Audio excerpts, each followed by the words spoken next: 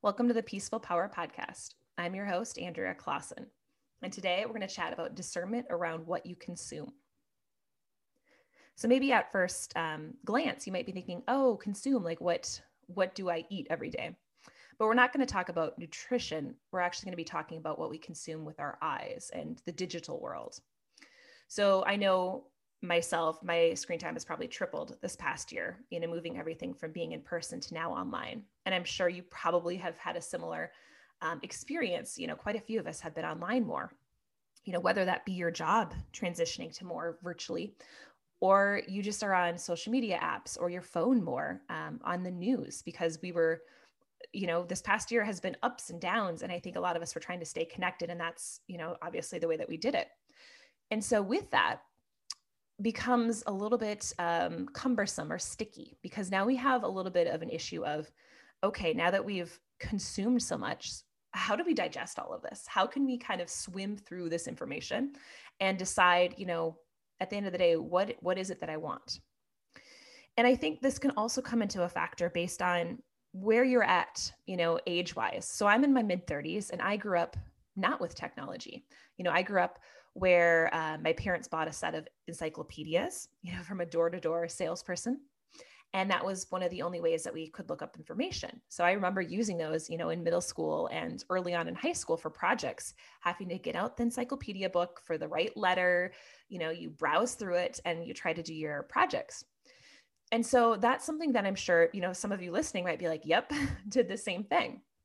And then around my freshman year, the internet kind of came around. And again, being in a small town, it wasn't always the most reliable thing, because sometimes it just wouldn't connect. It would usually take, I remember, sitting in our library waiting, all of us trying to boot at the same time to get on. It would take 5 to 10 minutes to get onto the internet. So it wasn't as powerful. And then once you're on, it took forever to go from site to site, and there just wasn't much to do on there. And then, come into college. It was kind of the same in college for us as well. The internet was still pretty slow. It was still tied, I think, to the landline the first couple of years. And then my senior year, it might've been switched. But it was still clunky. The computers were clunky. They weren't as sleek. It was just, I put a picture in the blog show notes of like the early on computers with the big PC screen and the mouse that's attached to the keyboard with the CD-ROM thing. So all of that's what we had. And so fast forward, we suddenly have cell phones introduced. And some of my friends had them my senior year of high school, but a lot of us still didn't. And I got one in college right before I left. And my dad said, these things will never take off. And sure enough, they did. And we didn't have any apps on there. We had text messaging where you couldn't go over a certain number, or you had to pay extra for every text. And the same thing with your phone calls. You couldn't go over your minutes, or you'd have to pay extra. So a lot of us still had landlines.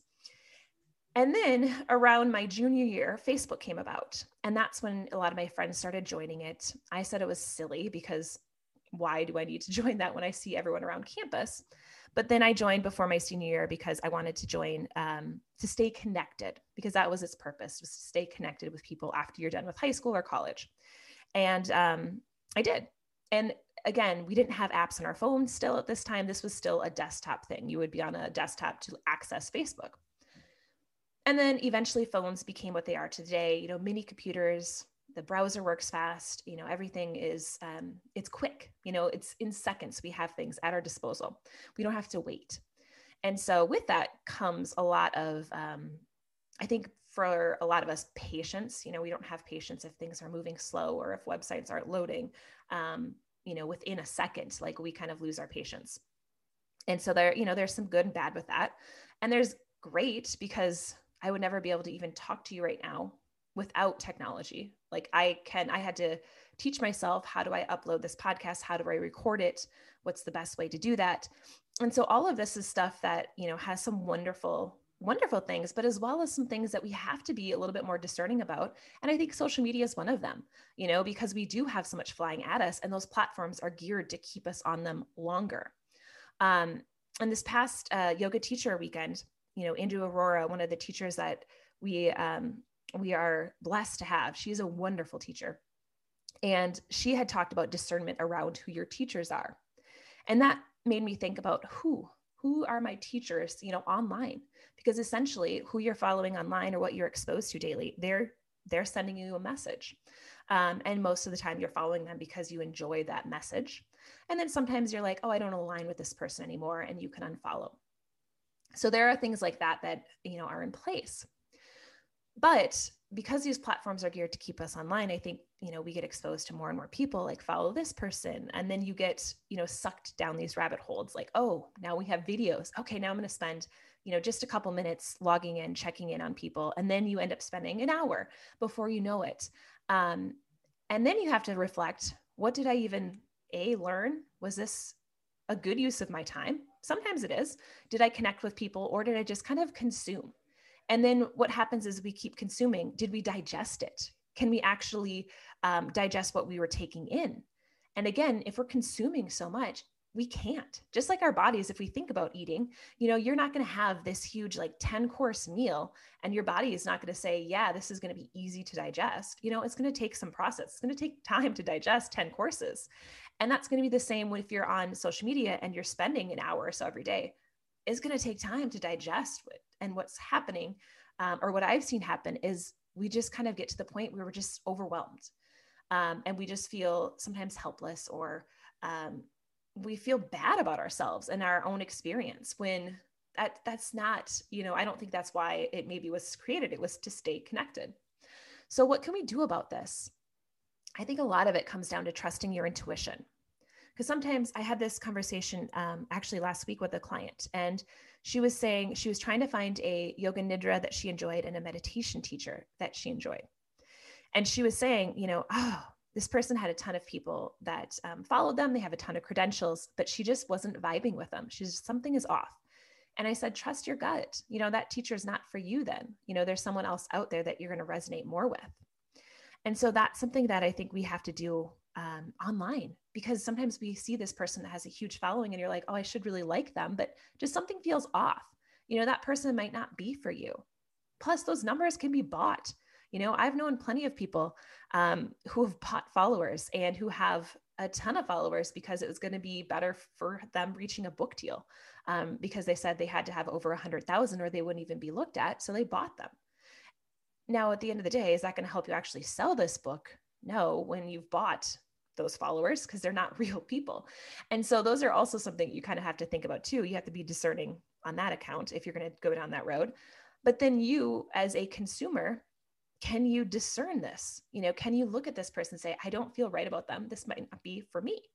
You got to trust yourself and your own inner voice. So another thing that we kind of reflect on is, do we need to take a break? So pratyahara in yogic terms is awareness of your five senses. And with so much screen time and information flying at us, we can't process it.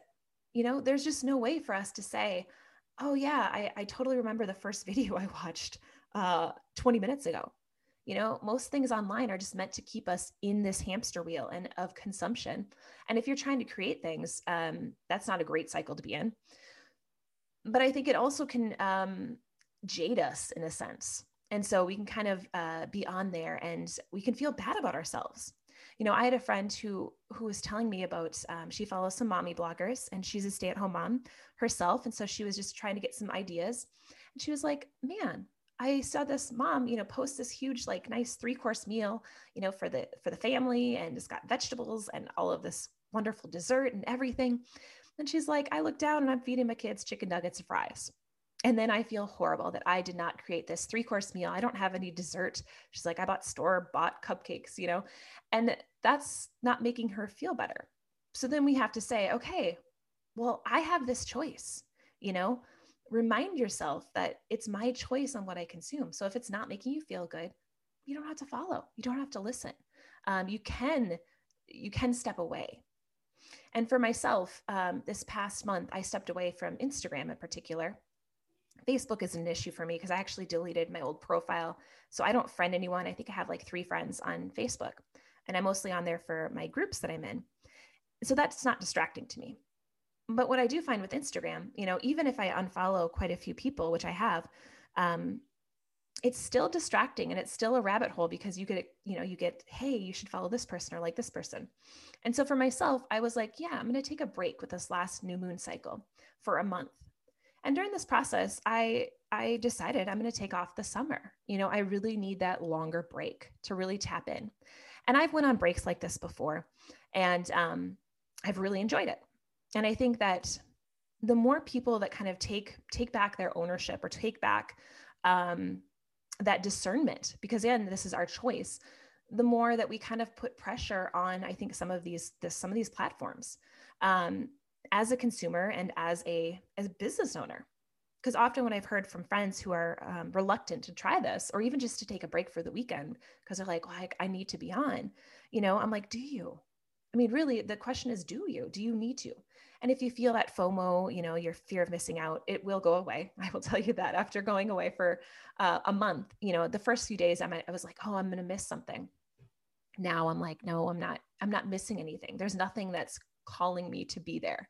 And I think that's the experiment we all have to take is, it is my choice. It is my choice on what I consume. And I do need to be discerning about who I follow and who I'm taking information in from. Because again, this can easily lead you down those rabbit holes. And I think maybe I've experienced that with a cousin of my husband's that went down a rabbit hole this past year. And I was really close to her before. And so this is stuff where you have to be aware of all of the things going on and just know, okay, I feel like I'm in need of a break. I'm in need of some reflection time. So my weekly challenge to you is to audit what you consume on a daily basis. What websites do you find yourself being pulled into? What social media apps are you spending your most time on? And I think almost every cell phone now has that tracker where you can easily go in and just kind of see, oh my goodness, I thought I was spending 20 minutes a day on social media and I'm spending 2 hours or whatever that would look like. Now, not only are you going to audit, but you got to make a plan. So if you come up with this, if you do your audit and you're like, oh, I don't like what I'm seeing, well, what's the next step? What are you going to do about it? Because it's not only to take in what your audit says, but say, okay, how can I actually put a plan into motion? Now, as this episode is being released, it's May 11th, which is a new moon. So it's a wonderful time to set those intentions, kind of like I did for myself. Maybe you set an intention for the new moon cycle. So for this next new moon cycle, which is about a month, so until like June 11th, I can get you the exact date. It's June 10th. So until June 10th, maybe you stay off social media, or maybe you don't go to a news site if that's where you're getting sucked into, and just see what happens, see what comes up. Because I think you're going to get to know yourself on a deeper level. That's something that I really treasure, is just trying to feel, what kind of layers can I shed? And sometimes getting away from things to really tune into your own self, you're going to be exposed to new layers that you want to develop. So that's my challenge. Let me know how it goes. I would love to hear insights. So you can send me an email because again, I'll be breaking off the gram. So Andrea@AndreaClaassen.com if you want, and I would love to hear from you. So if you do have any experience with this, let me know. And then if you want to, I would love to have some reviews. So I just had a couple people review at the end of last year, and I thank you so much if you tune into this podcast. This is just a reminder. I forget to remind about reviews, but that would be a great thing for you to do if you feel called to. Okay. Thank you all so much, and go out there and spread your peaceful power.